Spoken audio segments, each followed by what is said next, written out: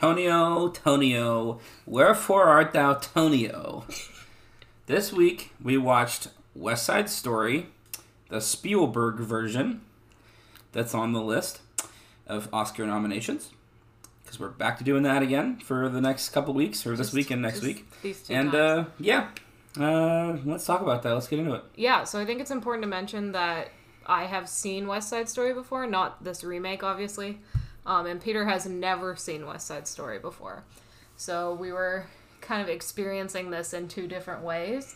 However, I did know that West Side Story is not my favorite musical. It's a very dance-heavy musical, and I did find that I really enjoyed those parts of the movie. Peter will probably say differently later, just based on conversations we've already had about the movie. But there is a lot of dancing, and the people they cast in this movie were very skilled dancers, I felt. This is a story of the Jets and the Sharks. They're in New York City, in the slums, and there are all of these wars. The Sharks are a Puerto Rican gang, and the Jets are an all-white gang of these guys who are just very down on their luck. A lot of their parents are alcoholics, and they're just kind of left to their own devices. So they're always at each other's throats. From basically what it is the Jets are always going at the Sharks, and the Sharks are defending themselves from what is portrayed in basically every version of this that I've ever seen.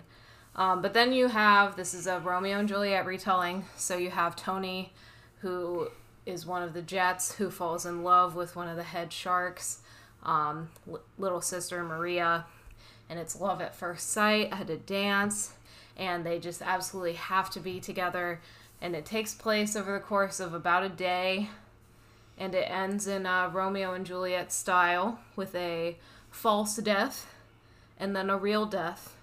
But in this one, to spice it up a little bit, there's only one real death instead of two at the very end of the main characters. There's plenty of other deaths, so don't be worried. If that's your thing, you'll get more of that. But that's the gist of the story. So I want you to talk about your perspective of seeing this story for the very first time. So I was familiar with West Side Story in name and very, very spare plot details only. I knew that there was two groups, two gangs. I knew the one was called the Jets. And that there was a knife fight at one point. And that was all I knew. I knew there was a subway scene, I think. Maybe there wasn't. Maybe I saw somebody portray something as a subway scene or something. There were some subway scenes in this movie. It wasn't anything crazy. Mm-hmm. But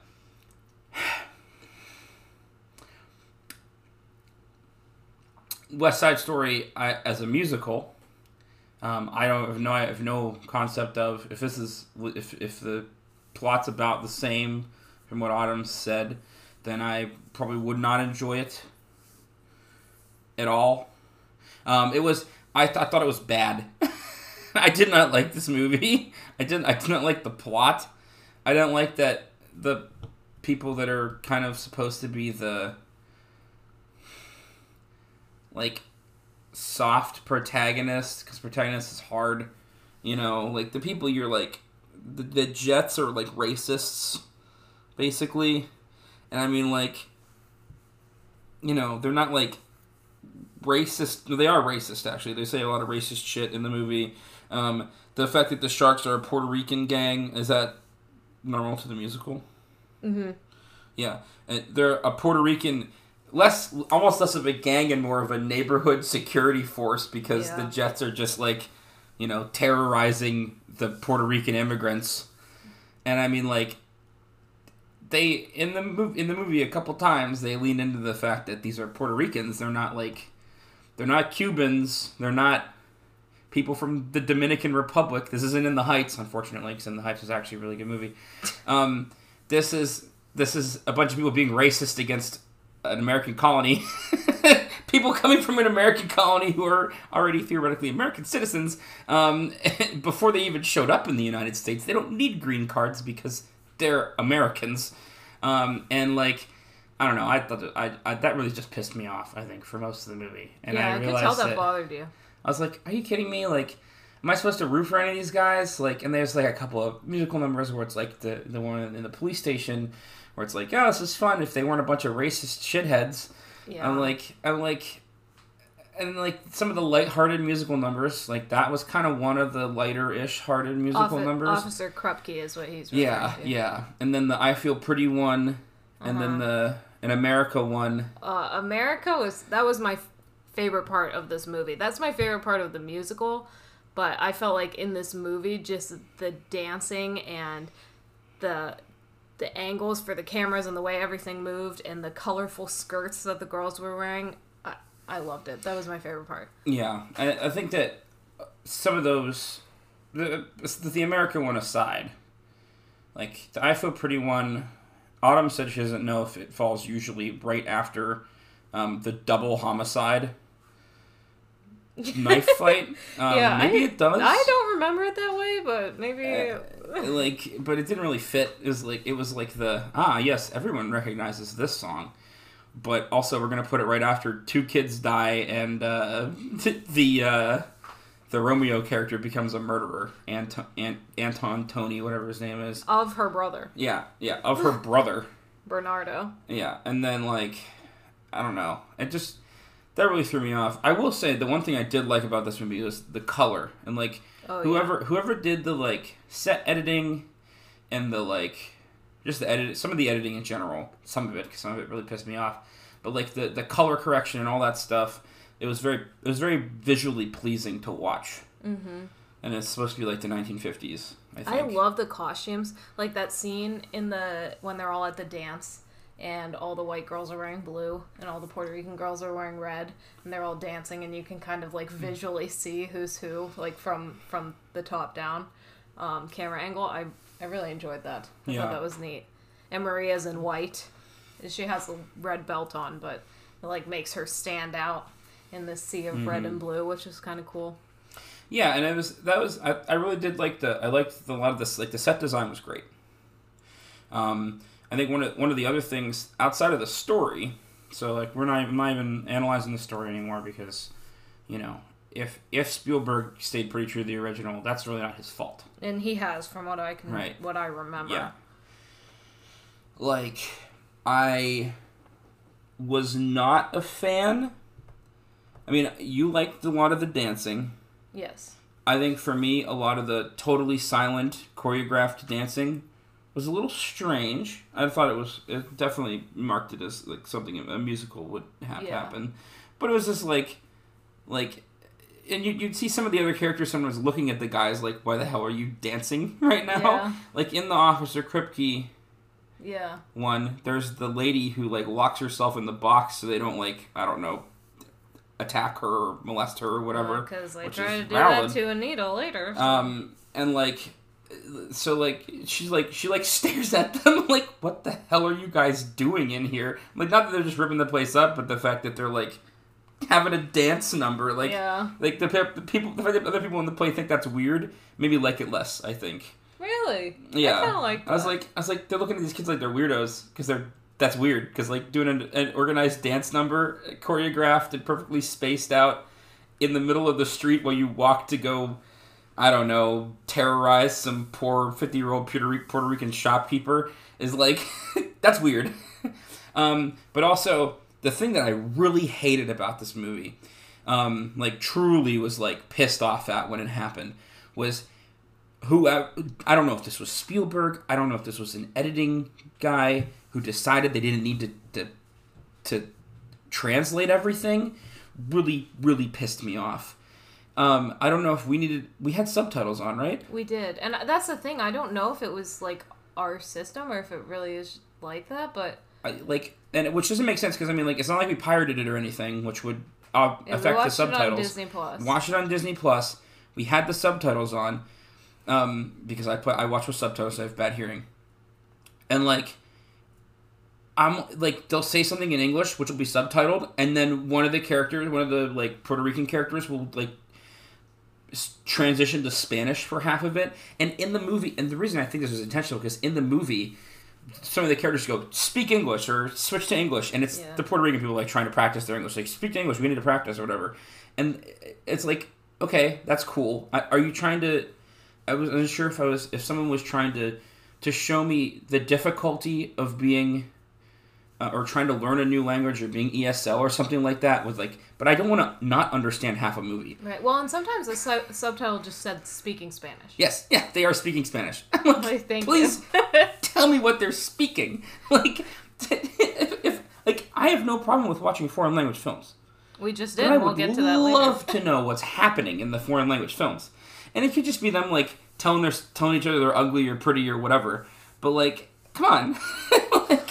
I didn't do very well in Spanish in college, and I just was not tracking the rapid-fire Spanish that they would talk in sometimes for multiple different, like, back and forths. It wasn't just, like the occasional, like, oh, he said that word. You can context clues it out. It was, like, conversation, English. Conversation, English.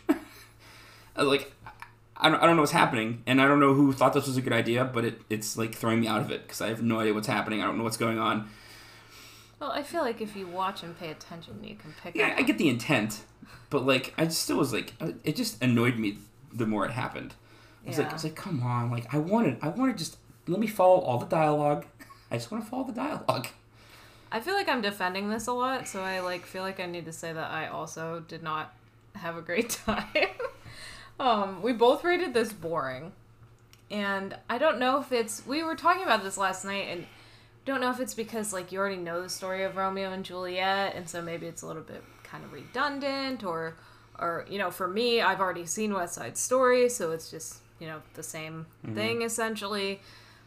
My major gripe is, and this is probably pretty controversial, but why Ansel Elgort? Like I don't think I really have a problem with him in the movie. I don't think he fits the role that well. And I almost feel like they got him just to have a name. That could honestly have been it, because I didn't recognize a single other actor or actress in this movie. Right, but then I looked some of these people up, and the guy who plays Riff has like won a ton of awards. What, Tonys? And stuff. I'm not sure. I don't want to say because I can't remember exactly, but he's won like a lot of awards. I think he was in Dear Evan Hansen, and he was in Newsies. Of course he was in Newsies. Because he can dance. Yeah. So one of the things I wondered aloud in the last 2 days was, I wonder if it feels like this movie was cast with dancers who could act as opposed to actors who could also dance. Which isn't necessarily a bad thing. There's a lot of really difficult dance numbers in this movie, and they are all performed very well. I will give it that. Like, I wasn't a huge fan of seeing it all the time, but I realized that they were very well choreographed and like rehearsed. That's just not dance something numbers. you prefer. It has nothing to do with that. that. That's a preference thing for me. But like all of the guys that were in the jets that you see the most, you know, like didn't recognize a single one of them. Haven't seen him as a bit part or a side part in anything. And I usually remember if I've seen somebody before, you know, unless they're really like in the background, you know. But, like, yeah, I haven't recognized anybody except for Ansel Elgort, because I went, is that Ansel Elgort? And then I mean, I feel like he got the look was fine, you know? The look was fine. I just... Like the bigger, bruiser, greaser guy. Yeah, something was off for me. I don't know. It's just not They throw around some racial slurs involving Polish people because of him. Yeah. Well... And I've liked him in other stuff. It's not anything against Ansel Elgort. Like, I actually really like him in a lot of other things, but one of the movies we're going to watch once we're done with this project is we're going to watch Baby Driver, because I really want to see it, and it's got him as one of the main characters. He is the driver. Yeah, so I know that. Yeah. But like, I really want to see that. I like The Fault in Our Stars. Thought he was fine in that, you know. Yeah. I don't know if I've really seen him in an acting performance that I've disliked. That's what I'm saying. I wasn't crazy about this one, though. I don't know. Yeah. The girl who played Maria did a great job. Do you know what everyone's talking about right now with her, though? Have you seen anything? No, why? Online? She didn't get invited to the Oscars. I know. And West Side Why? Story's up for like 7 different Oscars. Nobody knows. Someone like asked her on Instagram or something like, oh, what are you gonna wear to the Oscars? And she was like, well, I wasn't invited, so I will be wearing sweatpants and my boyfriend's flannel. Oh, okay. And like everyone was really upset about that, and she was like, yeah, I know, like I've reached out, and you know I'm disappointed too, but so it goes, you know. I just like could not believe that. But yeah, that's what everyone's Is she up for right anything now. though? I don't think she, in particular, is up for anything. But it but is the up for a Best movie's Picture, up for so you would 7 expect her, yeah. different things. And that's the woman who played Anita is invited. Because she's up for Best Supporting Actress. Oh, okay. But that yeah. I mean, I can kind of see not being able to invite everybody, you know? But she is like one of the main characters, so I would have expected.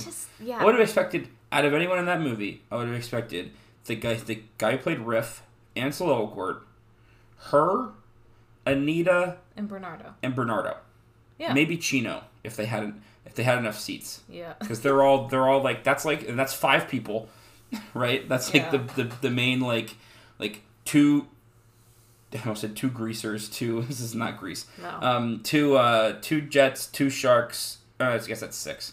2 jets, 2 sharks, and the 2 main ladies. Yeah. Right.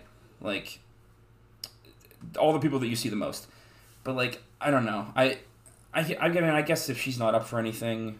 Yeah, I don't know how all this works and like what they're doing, if they're doing things around COVID restrictions. It could be whatever. I think they have to invite all the even the actor, like the A-list actors get invited to the Oscars because they look good on camera. When you like pan across the crowd and see like Tom Hanks, this guy, Yeah. Brad Pitt, this guy. So like they need to be able to see those people laughing. It's the whole production thing, right? Yeah. So I can imagine if they're trying to limit numbers for COVID as well, that could be a thing. That just sits a little bit wrong with me as a woman. I think this 20-year-old woman who is in a movie up for 7 Oscars deserves an invite to the Oscars. That's just personally how I feel, but yeah, this movie was fine. I think we were both just a little disappointed by it. It almost made me wish we had a category just for underwhelming. Yeah, because I didn't think it was boring all the time. There were parts where I was bored, but for the most part, it was just I expected it to be a little more fun, and maybe this is my fault. Like, maybe I'm just misremembering what the story is. Because when I think of West Side Story, I think of, like, the America song, and I Feel Pretty, and these, like, happy, exciting moments with all the girls in their twirling skirts. And that's not really what the movie is. It's actually, you know, pretty sad, so... No, yeah, I mean... And you said it earlier, like, it's a movie... If it's a movie you've already seen... It's got to kind of reinvent the wheel for you to want to watch it again. I've been feeling that way. That's why I've been disappointed by all of the live-action Disney movies, I was thinking the same thing. I hated watching The Lion King again. But that's because... See, that's one of the better ones we've watched. And I know. But I was bored the whole time. Except for, like, you know, the bits with Seth Rogen and the other guy. Pumbaa and Timon, or whatever it is. Pumbaa and Timon. There's a in Borderlands, there's 2 enemies called Pumbaa and Timon as a joke against the thing. So I always mess it up. I use that as an excuse. Yeah, it's whoever they are. They were funny, but like the rest of the movie was like, I have seen this happen when I was a child, probably like 5 times. You know. You only watched it 5 times. I didn't really watch The Lion King a whole lot as a kid. I don't think. Okay. But I watched a bunch. I watched probably other stuff. I honestly am like slowly forgetting the amount of cartoon movies I watched as a child. Yeah. But it's anyway, I watched a lot of Scooby-Doo. It's the same idea. Yeah, you're just watching something over again. You already know what happens, and like unless somebody's really knocking it out of the park, like Seth Rogen, like in that movie, you know, he's funny. So you're like, oh, every time he's on screen, I'm like, I'm back in, I'm on board. But like everyone else was just like going through the motions of being the Lion King characters. Yeah. And like this one, for me, I've never seen West Side Story, so I was getting some new information. It wasn't totally boring or anything like that. Although I did rate it boring. But like it was boring for me because I have probably read/watched Romeo and Juliet like at least 6 times. Let alone, that's not even counting how many other adaptations there are of Romeo and Juliet. Yeah, like the same thing. Yeah. Star-crossed lovers it could never work. They kill each other at the end. I'm just they don't kill each other. Or they get each other killed at the end, and like which does, I mean, technically it is their fault. Okay, you can say that, but they didn't shoot Like, each other. It's just like, actually they kill each other would be a very interesting take on Romeo and Juliet. To have them actually, like, you know, have a gunfight or something. But, no, I'm tired of it. You've seen it once, you've seen it a million times for that particular play. Mm-hmm. You know, Autumn enlightened me into the fact that Romeo and Juliet isn't even the original Romeo and Juliet. It's like... Yeah, it's based off of a Greek play called Pyramus and Thisbe. Yeah. So. And I'm just like, you know, I'm done. I'm done with it. I'd love to see other Shakespeare plays redone. We have to watch the new Macbeth. Yeah, the Macbeth where Denzel Washington is... He's up for Best Actor. He's up for Best Actor for it. And I'm like, that sounds awesome. And we should watch it. We're probably going great. to watch it after the Oscars. Yeah. But, like, I still kind of want to see it. I like Macbeth's more action-oriented, you know? Yeah. Even with how many people die in Romeo and Juliet. Yeah. Macbeth's more action-oriented. And, like, I haven't, like... I talked to Autumn how, like, one of my favorite Shakespeare plays I saw was the one I was, like, lucky enough to see at the Globe when I was on the London trip with school. And, like, it was, like, one of the histories. But it was super entertaining, mostly because the actors were great. Mm-hmm. But, like... You know, it's probably entertaining mostly because it's like something I haven't seen before a million times. I was going to say about West Side Story too, like, I don't necessarily need the remakes of a musical because if I want to experience the musical, I'll either watch the original movie or even better, go see the musical. Because there is just a certain element to musicals that you cannot put on film. Like, it just is better in person. Yeah. So... Anyway, we've talked about this for a long time. Yeah, too long. Yeah, I didn't know if we were going to have enough to say about this, but I guess I was wrong. Earlier today, I finished the audiobook for Honey Girl, which I know I mentioned last week, if not the week before that. This is the story of a 28-year-old woman who has finished her PhD in astronomy and has no idea what to do next. She goes with her friends to Vegas as kind of a graduation present, and she gets married to a girl. And then that girl goes back to New York, and she decides to follow her to New York for the summer. It's all about kind of finding herself. This is the first book that I'm reading for my book club that I started with a bunch of my friends. I'm really excited. It's a lot of girls who, now that we're all out of undergrad, want to get back into reading again. So I'm hoping that this ends up being a lot of fun. Our first meeting is at the end of this month, and we're doing every other month meetings. So I'm really excited. It's like a mix of some childhood friends and high school friends and one of my friends from college. So it's just a bunch of people I love, and I'm very excited about that. I've been playing Animal Crossing. It was Hornsby's birthday yesterday. Hornsby is the purest little rhinoceros on my island. I love him so much. Peter keeps trying to be his friend, but he's going to be my friend. And I've been watching a lot of The Real Housewives of Atlanta, as I always say, except it's like gotten serious now. It's almost a problem. I finished season 5 and I'm already almost, I think I'm on episode 7 of season 6, so I am making my way through. Peter has actually been sitting down and watching parts of it with me. Like last night I saw the preview for the next episode, and it was going to be Candy's mom I thought she was getting thrown out of wedding dress shopping, but I guess she was just being held back from starting fights. But Peter was like, well, we have to watch that. So then he watched it with me. So he picks up pieces here and there. And then we've been watching Brooklyn Nine-Nine, as we usually are. We just finished, right before we were recording this, we just finished the episode with Hitchcock and Scully microwaving the lasagna. So, if you know, you know. Mama Maglione. This week, I mean, aside from Brooklyn Nine-Nine, which is always a given, both of us watch that together. Eventually we'll finish it, but yeah. Well, we just don't watch it as much. We don't binge it as much as we used to. But I don't have a whole lot of crazy stuff going on. I had a lot of books last week. I don't have any books this week. I've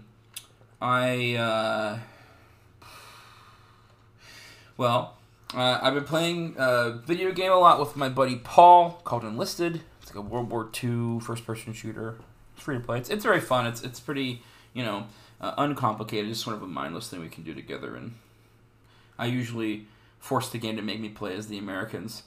Because I think it's more fun to storm Normandy than to to defend Normandy. Historically, it was pretty even 50-50. But, having a lot of fun with that. I haven't really played any other games aside from that, except for my mail book club. Dungeons and Dragons weekly. Did you almost say Mail Boy Club? Mail Boy Club, yeah, I did. Dungeons and Dragons weekly, starring myself as the Dungeon Master. Any books. I don't even read the books, and I should be reading the books. No, but it's it's book club. I got a book in front of me, and we're running through the scenario. Everyone's crafting the same story together.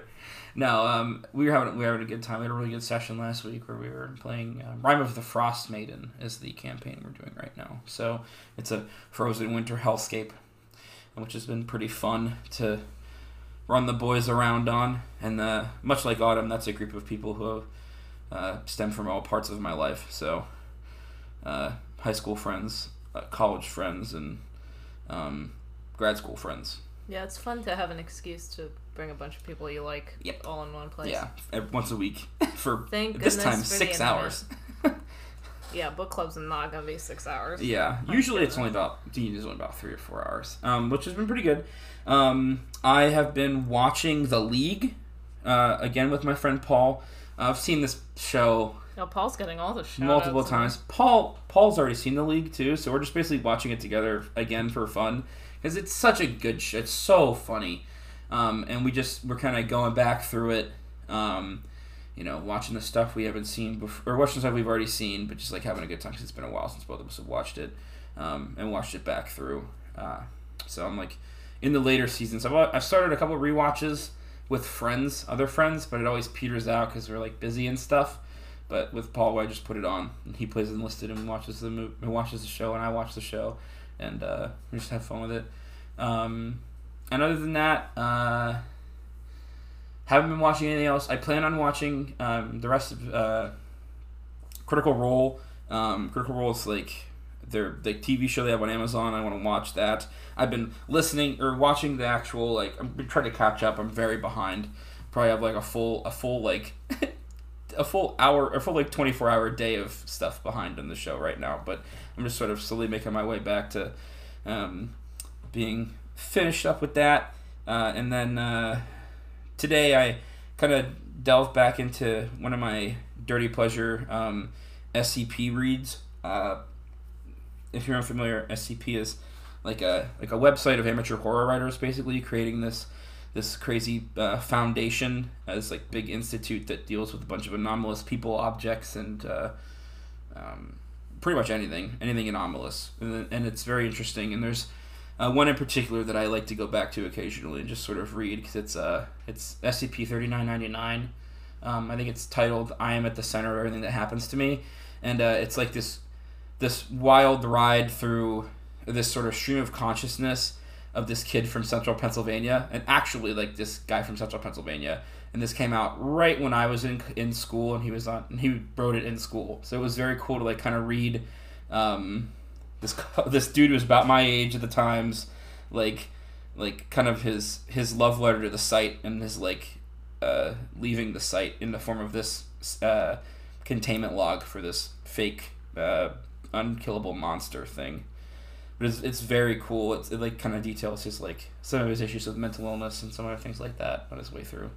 But it's very interesting. It's a very good read, and it doesn't take super long to get through. It's only it's like a long web page essentially of information, but it's really neat. That's about it. Yesterday was the day. We have had tickets booked for Drive My Car. I feel like we had them at least a month. Yeah, and the seats were still bad. Yeah.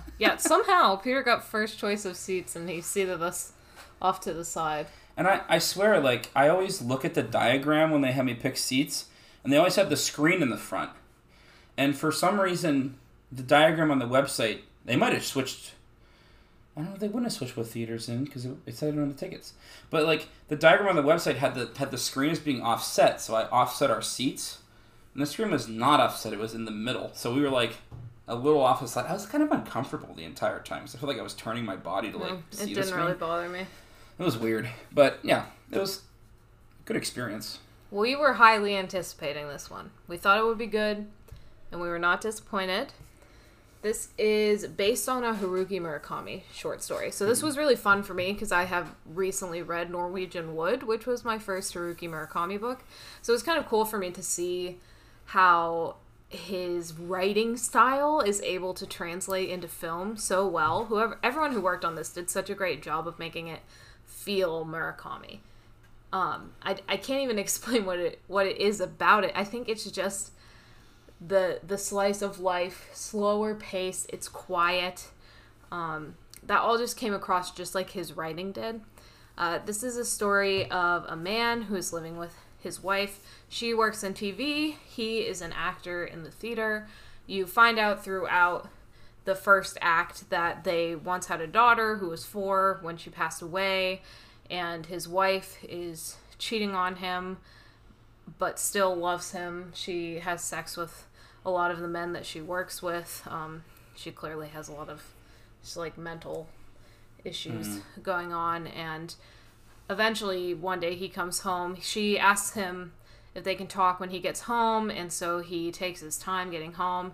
He comes home and she has had an aneurysm, and he finds her dead on the floor. And so then it skips to about 2 years in the future, and he's going to be directing a stage play of Uncle Vanya, and one of the people who auditions for it is one of the actors she was cheating on him with, so there's some conflict there. But the main premise of the story, as it is called Drive My Car, is that he's not allowed to drive his own car to and from rehearsals. It's a company policy because someone ran over somebody else and there was like lawsuits and stuff, so they're like, you're gonna have a driver. And so that girl is 23, which is how old his daughter would have been if she were still alive. And so they kind of bond and get to know each other through the process of her driving him back and forth from work. And then eventually they go other places like her hometown and stuff. And then it ends really well with her driving away. The car is now hers. Mm-hmm. Yeah, I actually tricked you into explaining both of the movies this week. Haha. Anyway, I didn't really trick you. You just voluntarily did it. Yeah. But that's okay. I really enjoyed this movie. I thought it was very well done. Autumn's comments about it being a slice of life are, I think, in part based on the conversation I had with her when we were leaving the theater, because in which I said if this was an anime, because I've seen a decent amount of anime movies, it would be a slice of life, essentially, because there's not like, there's no like crazy conflict, really. There is conflict, but it's more like emotional, sort of like overcoming an emotional barrier, basically. It's exactly what I'm always saying when I say I like a character-driven story. It's just about the characters. There's nothing flashy going on to try and get you to get anything else out of it. You have to follow the characters and feel for them and understand what they're going through. Yeah, and I thought it was excellent. I've had a couple of encounters with Japanese cinema before, and stuff I did in college. We did these little international movie nights, and I watched a few movies there. The ones I'm familiar with are Departures, which I think was also nominated for an Academy Award of some sort. It wasn't. I think it was Best Foreign Film or something like that. This is actually unusual for it to be a Best Picture and be a Japanese movie as opposed to an American film, because usually that would fall into Best Foreign Film. So this is like a special thing this year. That's like the first time an actual like foreign film has been nominated to be like Best Picture. And I hope they keep it up, because if it deserves to be in the running, it shouldn't matter what language it's in. And I truly believe that this deserves to be in the running. It was very well done. One of the choices that the director made was that they, as a sort of slice of life, there's really no soundtrack. This whole movie, the soundtrack is like, it's got that light home movie feel to it, where you hear or not a home movie, but like a film student's project, where they can't afford a soundtrack, but then you just have like the light background noise of being outside. You'll hear like a little bit of the wind, a little bit of the, it's very natural. It sounds very natural. And I thought that was great. I think it made the movie like relaxing to watch. And there was some minor like stress, conflict. Nobody really screams at each other at any point. There's no like crazy fights or anything like that. there's just people like explaining things to each other and talking. It's actually not 100% in Japanese, but it is, main language Japanese. So we're getting subtitles for everything anybody says. At some points in the directing scenes where he's like directing this crew for Uncle Vanya, the cast, we see, because his style, which they talk about at the beginning of the movie, is that he does plays in multiple languages. So like one of the characters may not be a Japanese speaker. They'll be speaking Korean, or I think at one point one of them was speaking French. Really? In one of the scenes, it sounded more of like a European language than it did like an English language. Yeah, the girl who played Yelena spoke Mandarin, and yes. I know she wasn't the only one. And then you have the woman who plays Sonia is doing Korean Sign Language. Korean Sign Language, which was very interesting to watch. I think either some of them were either speaking Korean, or I don't have a good ear for certain languages. I can tell if it's Mandarin or if it's Japanese, because there's a lot of like sh sounds in Mandarin. There's like a lot of sh style and things. They spoke English sometimes. Yeah, too. and they would sometimes actually all the meetings for the actors were done in either English or done in Japanese. There was English or Japanese, because most of them spoke Japanese. The ones who didn't speak Japanese spoke English as a secondary, or for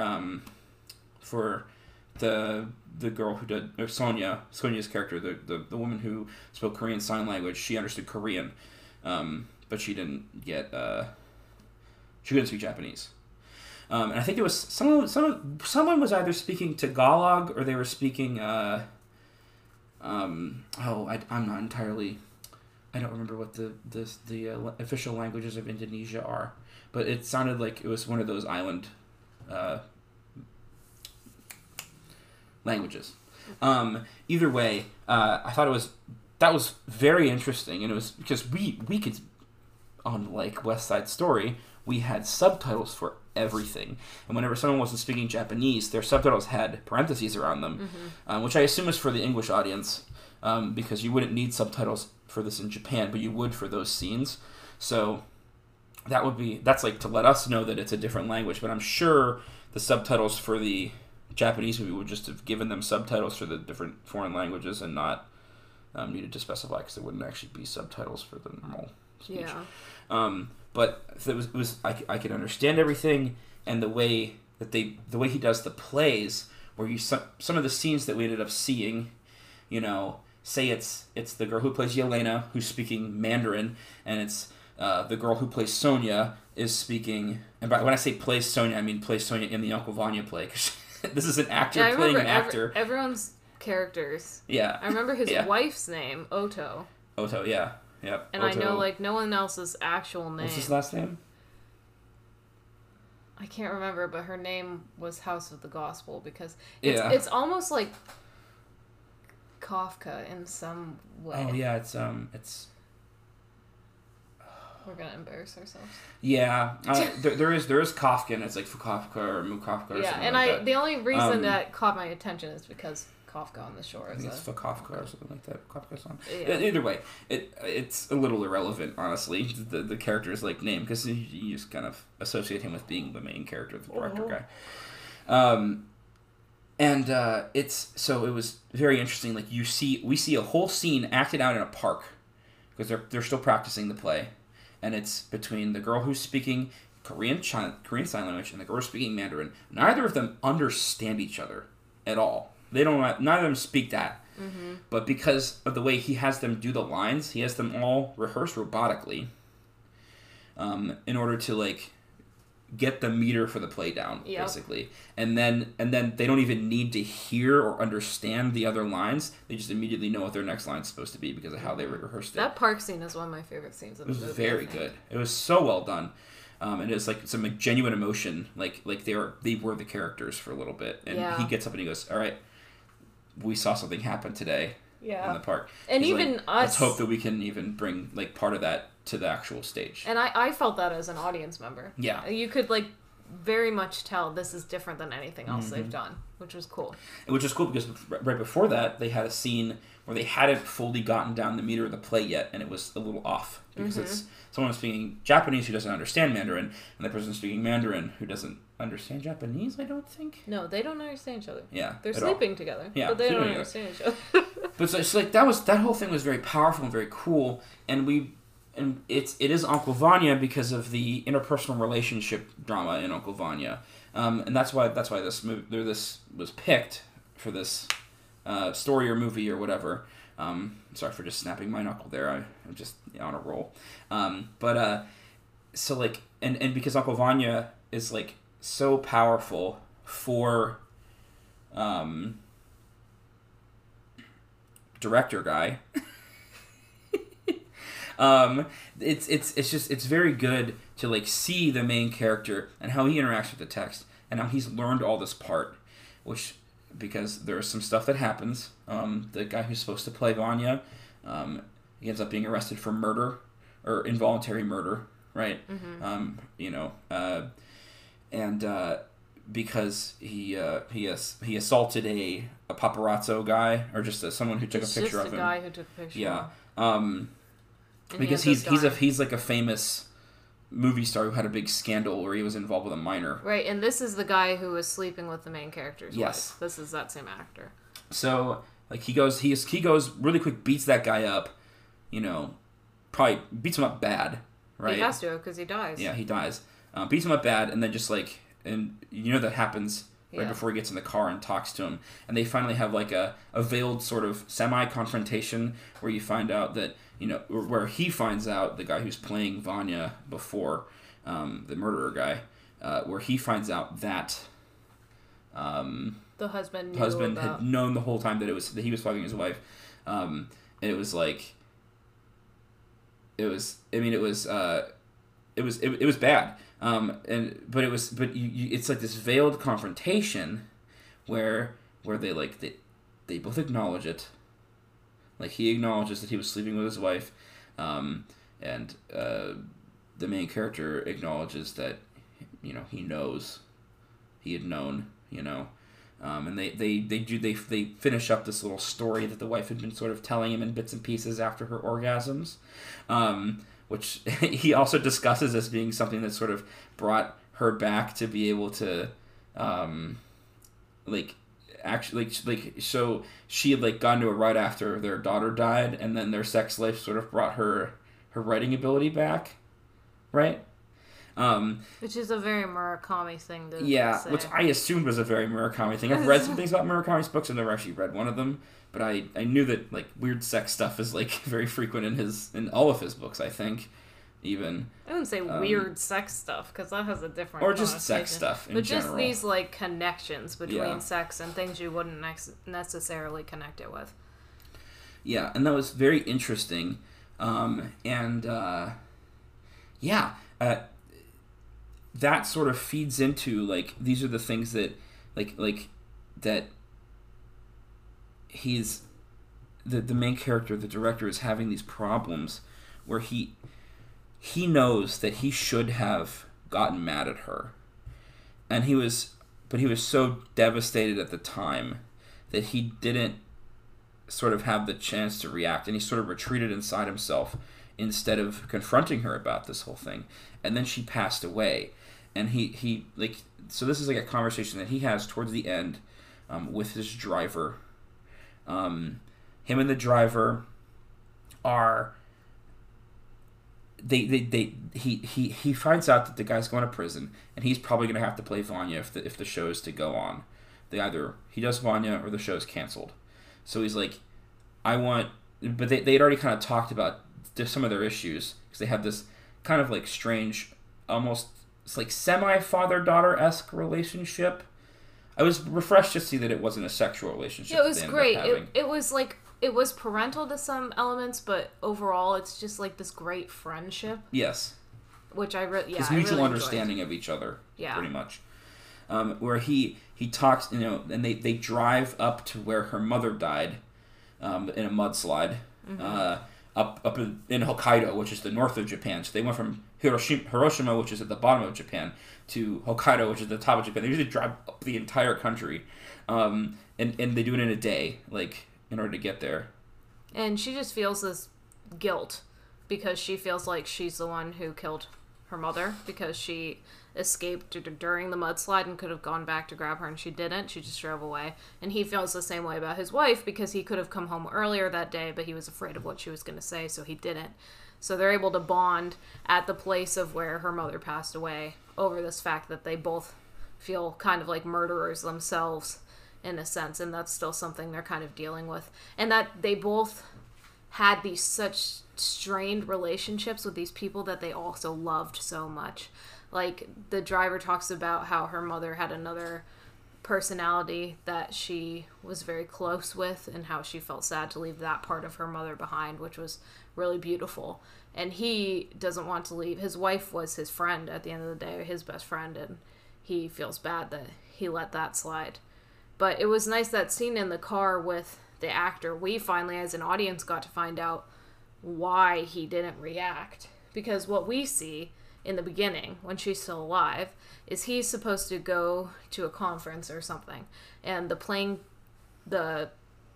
flight is postponed, so he goes back home and he finds them having sex, and he just quietly closes the door, goes back to the hotel. It's actually kind of comical the way he does it. Yeah, he closes the door.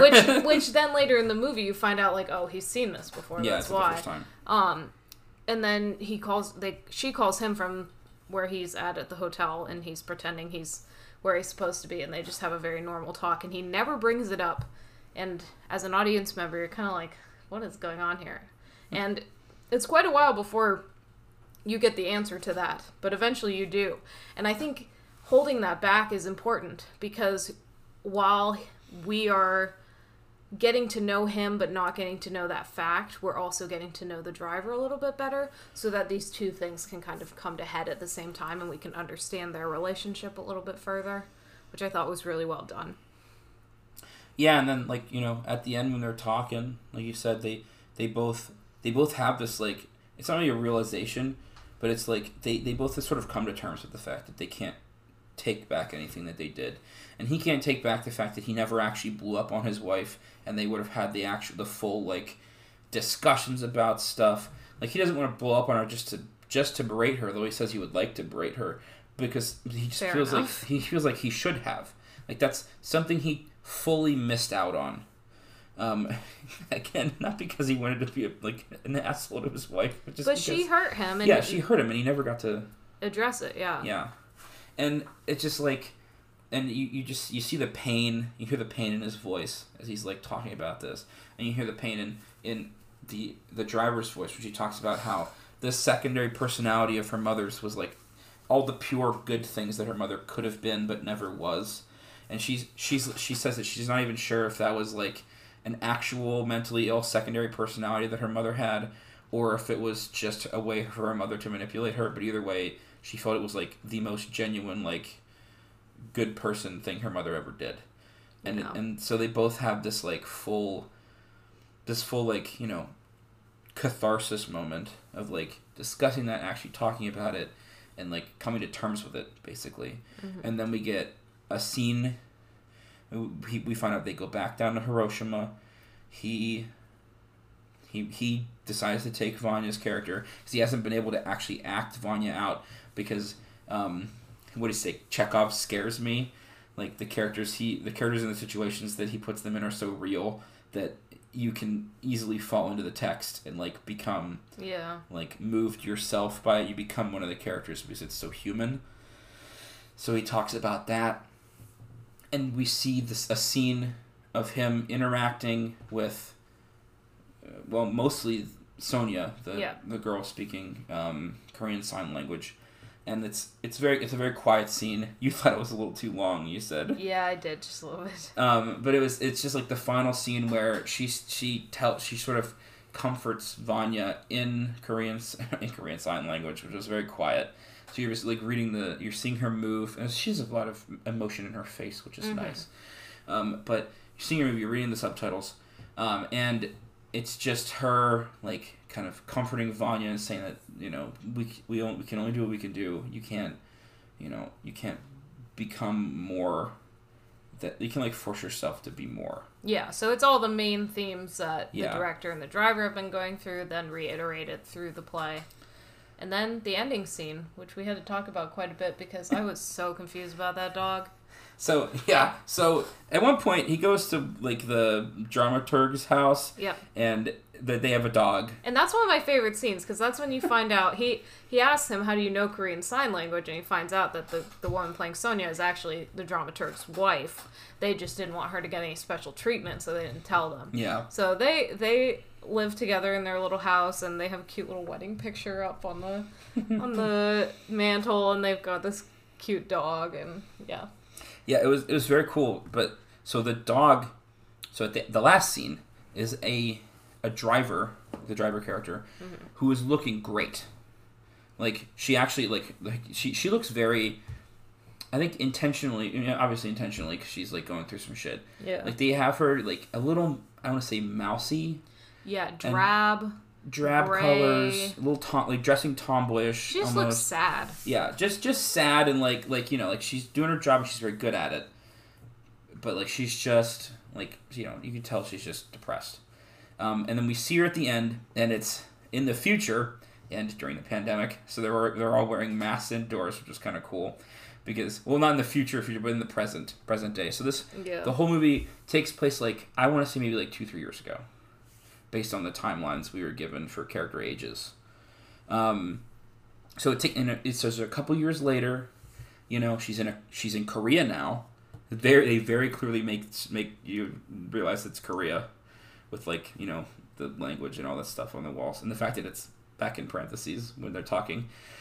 She's moved to Korea. She has his car, which is like he let go of his car because his car was one of the things that was like wasn't really holding him back, but it's like where he had all the like angst for his wife and everything he had done with her and not gotten to do with her. He was sort of holding in that car, kind of. Yeah.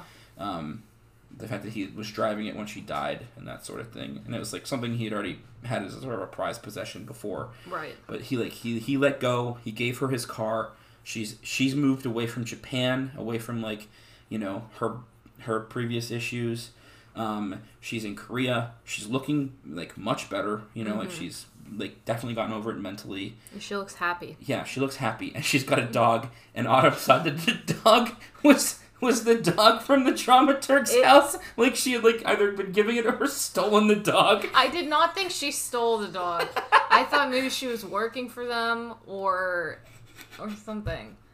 Well, because she's in Korea too. To be fair, that could be what she's doing, but I think the most important thing is that she has the car now. He gave it to her. I need to see side-by-side pictures of these dogs. But it is made clear with that dog, and there's a scene when they're kind of at a park where she throws a frisbee to a dog, that she really likes dogs. So it could have just been like more proof that she's happy she went and got a dog. Yeah, she like let herself love something again. Like, I thought it was really good. And I was super satisfied with that whole movie. It was incredible. It was super relaxing to watch. The cinematography was great. It was it's in that very real like it didn't look like they color corrected anything to make it like larger than life or anything like that.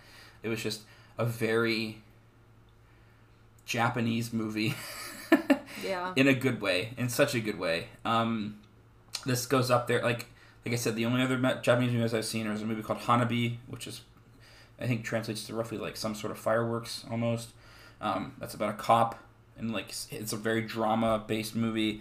Departures, which is a huge drama-based movie, we have to watch because it's so good, and you are gonna cry at the end, because I will. And then, it just like it fits right up in there with those being the two like best Japanese movies I've seen, of just like having the vibe, Yeah.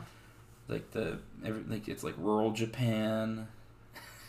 They're it was just so good. Yeah, Peter rated this outstanding.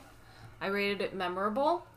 I guess that would make my ranking for the Oscars.